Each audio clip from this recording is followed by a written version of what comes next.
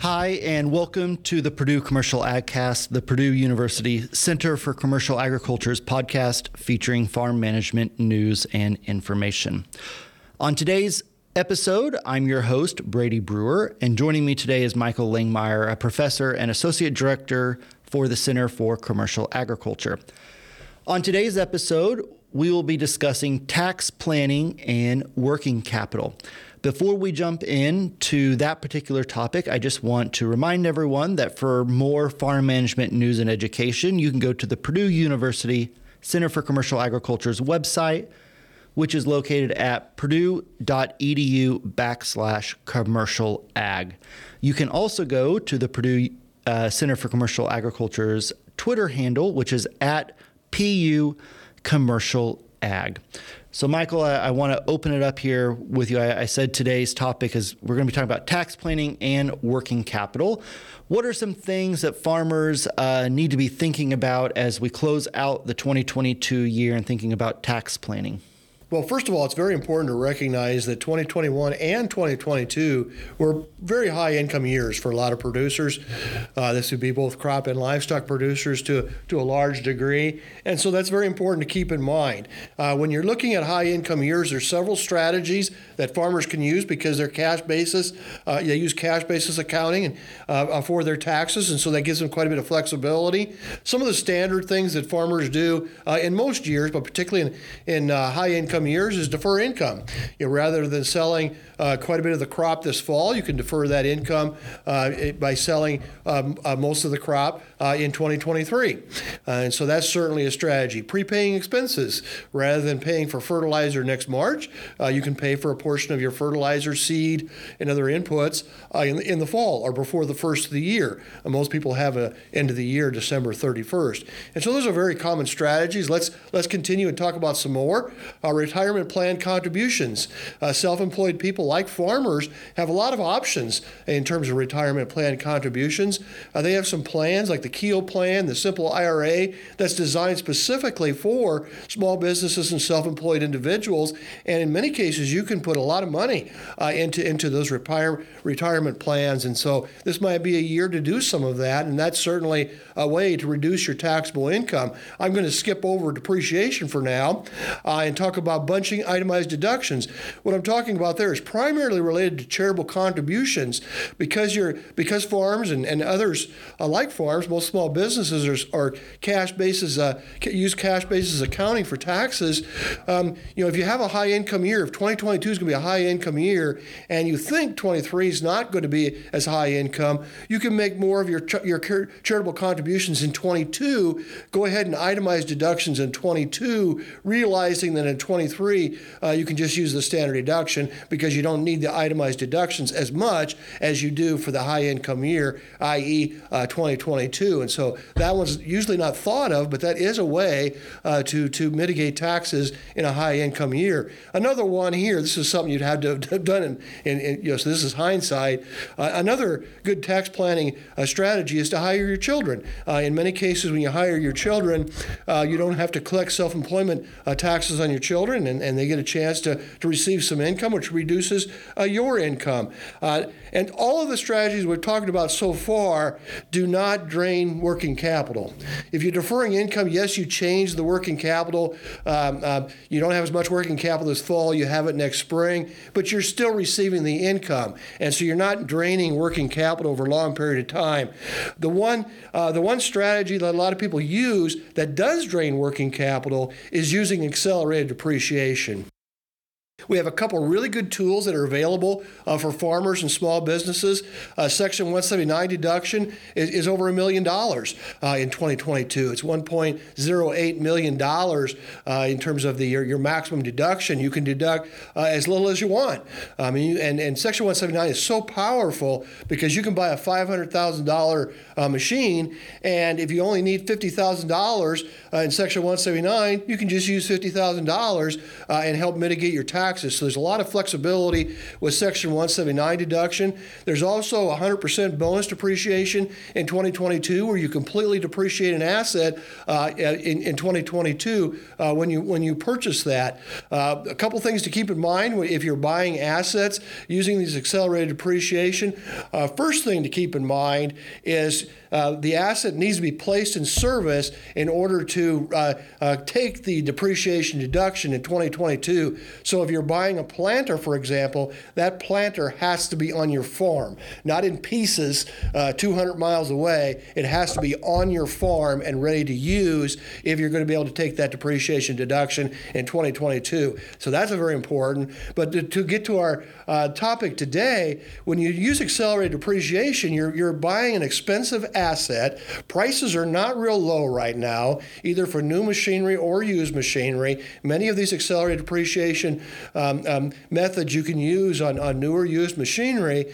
And so in essence, what you're doing is you're probably using part of your working capital either to pay for all of the machine or for a down payment on the machine, and that might leave you a little short in terms of working capital going into the next year. And the reason why this is so important right now is it looks like when you look at projections that 23 is not going to be as good. 23 could be better. We didn't think 22 was going to be as good as it looks like it's going to be a year ago. So 23 could be even better, but looking at projections, it doesn't look like it's going to be as good. We've got very high break-even prices for corn and soybeans, over $6 for corn and $14 for soybeans. And so if prices come down, the margins for 23 are not going to be very good. And so let me circle back here. If you're using your working capital to buy machinery or equipment or grain bins or specialized hog buildings, barns for laying hens, all of these can use accelerated depreciation on. That may leave you a little short for working capital in 23, and you need your working capital for a lot of different things. First of all, as a self-employed person, many times you're paying yourself out of the residual profits. And so how are you going to pay for yourself if there's not much cash flow there? Just as importantly, if not more importantly, can you make principal payments if you drain your working capital? That's huge, and so you want to make sure that you're thinking about that when you're using accelerated depreciation. And again, it's because the 23 looks like it's going to be a little tougher year than 22. I talked about high break-even prices, Brady. The other thing I want to talk about is looking at net farm income itself. And so when you look at net farm income prospects for 23, they are considerably lower than 21 and 22. I'm using a case farm to talk about this, and the average net farm income per acre since 2007 for this case farm is about $140 to $150. In 21 and 22, it was way above that, $350 in 21 and close to $250 in 22, and then we got 23 that looks like it's about $50 per acre. And so we're looking at a situation where working capital is going to be lower. And so that's why you have to think about what you're doing from a tax planning standpoint when you're buying assets in late 22 that you're going to have to pay for several years.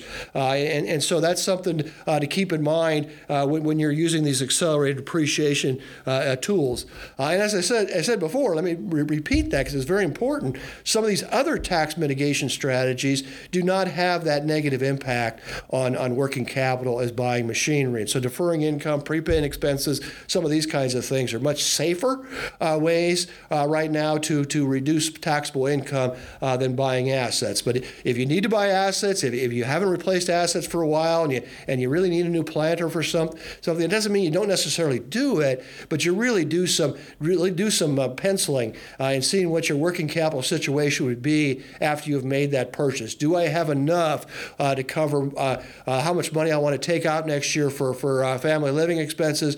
Do I have enough to make principal payments on debt? And this gives us to one of my favorite ratios, Brady, the replacement margin. This is used extensively by lenders, and what the replacement margin is measuring is a farm's ability to cover owner withdrawals, principal on term debt, and then also depreciation. Theoretically or conceptually, importantly, depreciation is money you set aside to replace assets. And so there's going to be years where you can't put any money aside to replace assets, but you obviously can't do that over time. Over time, you have to have enough money to be able to replace assets. And so we want this replacement margin to be positive so that there's money for owner withdrawals, money for paying term debt, and there's money to replace assets. And this is before we do anything related to growth. If we're growing the farm, then we need a very positive replacement margin so that we can buy additional assets, rent additional ground, maybe make down payments on land. Land's expensive right now, and so that takes a lot of money. And so that's why I use this replacement margin. Working capital is typically measured using a current ratio, current assets divided by current liabilities. And Brady, I don't know what you're teaching in your class, but I usually use a ratio of 2. Is that something that you're using? So I do 2 for the current ratio. And if you want to calculate the quick ratio or the asset test ratio where you take inventories out. Sometimes I think that that's not as applicable to farmers per se, but I'll go with a 1 of a quick ratio, but for sure a 2 of a current ratio. And one of the big assets for farmers, that's why I kind of like the current ratio rather than the quick ratio. The quick ratio takes out crop inventories, and one of the biggest current assets by far for a crop producer is crop in storage. And so if you take that out, and what do you use that crop in storage for? Well, obviously you store crops for a lot of reasons. You want to sell corn or soybeans for a higher price at a later time. That's certainly one reason. Or you're trying to make some money on basis changes. That could be another reason, but it's also a cushion. I have that money available if I need to make some purchases or expenses are more than I thought they were going to be. And so working capital really gauges, in some ways, this ability to cover cash shortfalls and to make down payment on asset purchases. And so the replacement margin is relatively low. It's important to preserve working capital so that we can at least cover owner withdrawals and principal on term debt. And depending on what your current ratio is right now, for a lot of farms it's pretty strong. But if it's not that strong, you need to be really careful on how you approach these tax mitigation strategies, because you're probably going to need the cash flow that you have in order to for owner withdrawals and to pay principal on term debt, term debt next fall. If we go back to my case farm, $50 net farm income, that's not going to go very far. That's barely going to cover owner withdrawals in a lot of cases. That's not going to cover any principal payments. And so you get the idea. We need that cushion coming out of 21 and 22 to help us pay bills in 23 and perhaps into 24.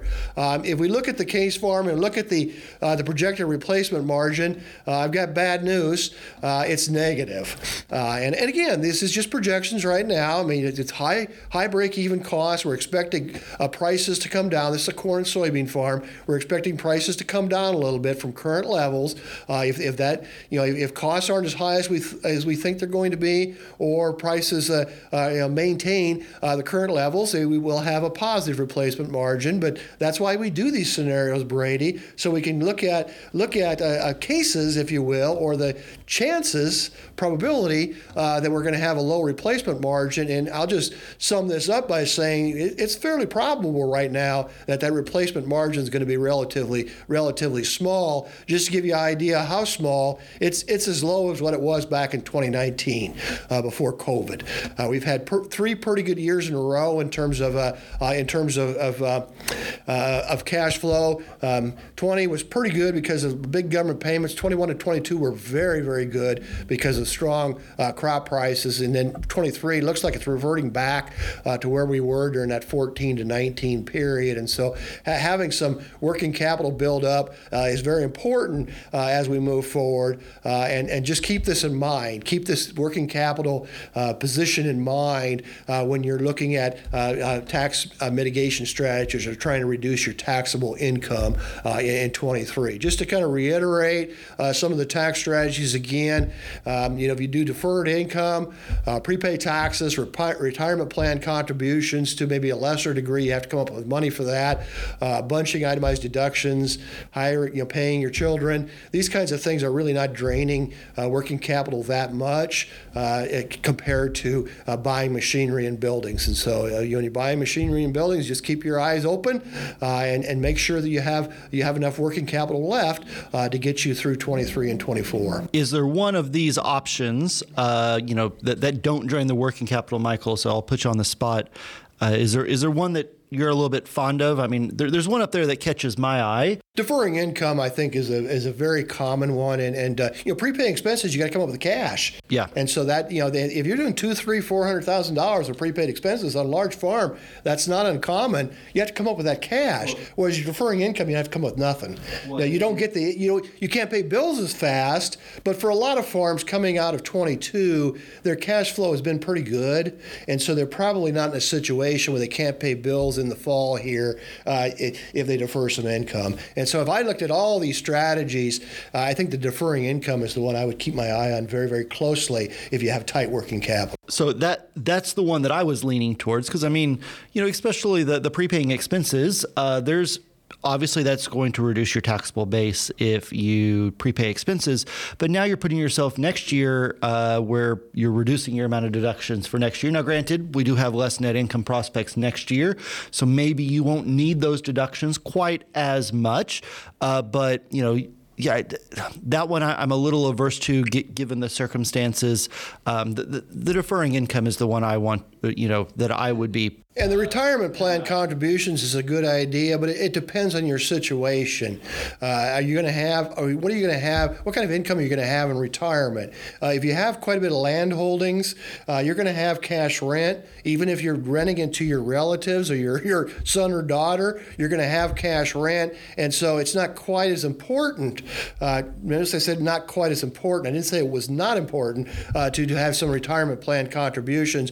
But if that's not your situation, if it looks like you're going to be the last person that runs the farm, for example, and you don't have a lot of owned acres in particular, you need to put some money away in these retirement plan contributions. Yep. And again, the KEO, it can be up to $58,000. So you can put a lot of money in some of these retirement plans, and so seriously consider that in any year. Do you have some money available to put into retirement plan contributions? So you have some retirement funds in addition to your agriculture income that you might be expecting down the road. Yeah, and I do just kind of want to summarize, one of your main suggestions here, Michael, is that while that Section 179 deduction, the accelerated depreciation, that's an easy way to deduct your taxable or to reduce your taxable base. And I know we all hate paying taxes. But it is a fact of life. And I tend to say, if you have taxes, that's a good thing because you're making money. I think your suggestion, if you've been putting off a replacement asset, now is the time to take that deduction, that 179, to replace that asset if you have the working capital, because breakdowns, efficiency-wise, that's going to help your profitability next year. But if you haven't been putting it off, really think about how that asset purchase, whether it's a building, whether it's a tractor or another piece of equipment, really think about how it's going to impact the profitability of your farm. Because yes, the taxes, none of us like paying them, but it's a one-time thing, and that tractor's going to live for several years, or that building's going to live for several years, and it's going to be impacting your profitability for the foreseeable future. And you're going to be making principal payments on that asset probably for several years, assuming you make a down payment, and the rest is in terms of a loan. So you want to make sure you can be able to cover those principal payments down the road. Another thing I should mention here, Brady, and we've talked about interest rates on other podcasts. This, usually when cash flow is high, we buy machinery, we buy grain bins, we build, we put up buildings and shops and other things like that. But this is a particularly precarious environment we're in with respect to buying assets for a couple reasons. I mentioned it earlier. Assets aren't exactly cheap right now. New and used machinery is expensive, and so that's important. But also interest rates have climbed dramatically dramatically, and are probably going to stay high for at least a little while. And so those interest payments are much, much higher than what they were a year or two ago. And so keep that also in mind. It affects your affordability. I mean, you talk to your students about capital budgeting and affordability of buying assets. These things affect the affordability of buying assets. Yeah, and it also, not just be on the risk perspective, right? So you mentioned the working capital you want to be able to pay yourself, especially with the decrease in net income that's expected for 2023. But the other thing I'll say that working capital can do is working capital can be used to purchase things that may become more important here next year. We may see a softening of land prices. We could see a softening of equipment prices. So that money could actually go further and get something that may be more valuable to your farm here in about 12 months. So, there is a option value to having that working capital on hand, because it allows you to expand your farm or your farm business maybe in a more strategic way here over the next year. Yeah, definitely. So with that, we've hope you've enjoyed our discussion on tax planning here as we end out 2022 and move into the 2023 season. I just want to remind all the listeners again, for more economic information, please visit us at the Purdue Center for Commercial Agriculture's website at purdue.edu/commercial ag. You can also find us on Twitter with a handle at PU Commercial Ag. On behalf of the Center for Commercial Agriculture team, I'm Brady Brewer and Michael Langmeyer, and we thank you for listening to today's episode.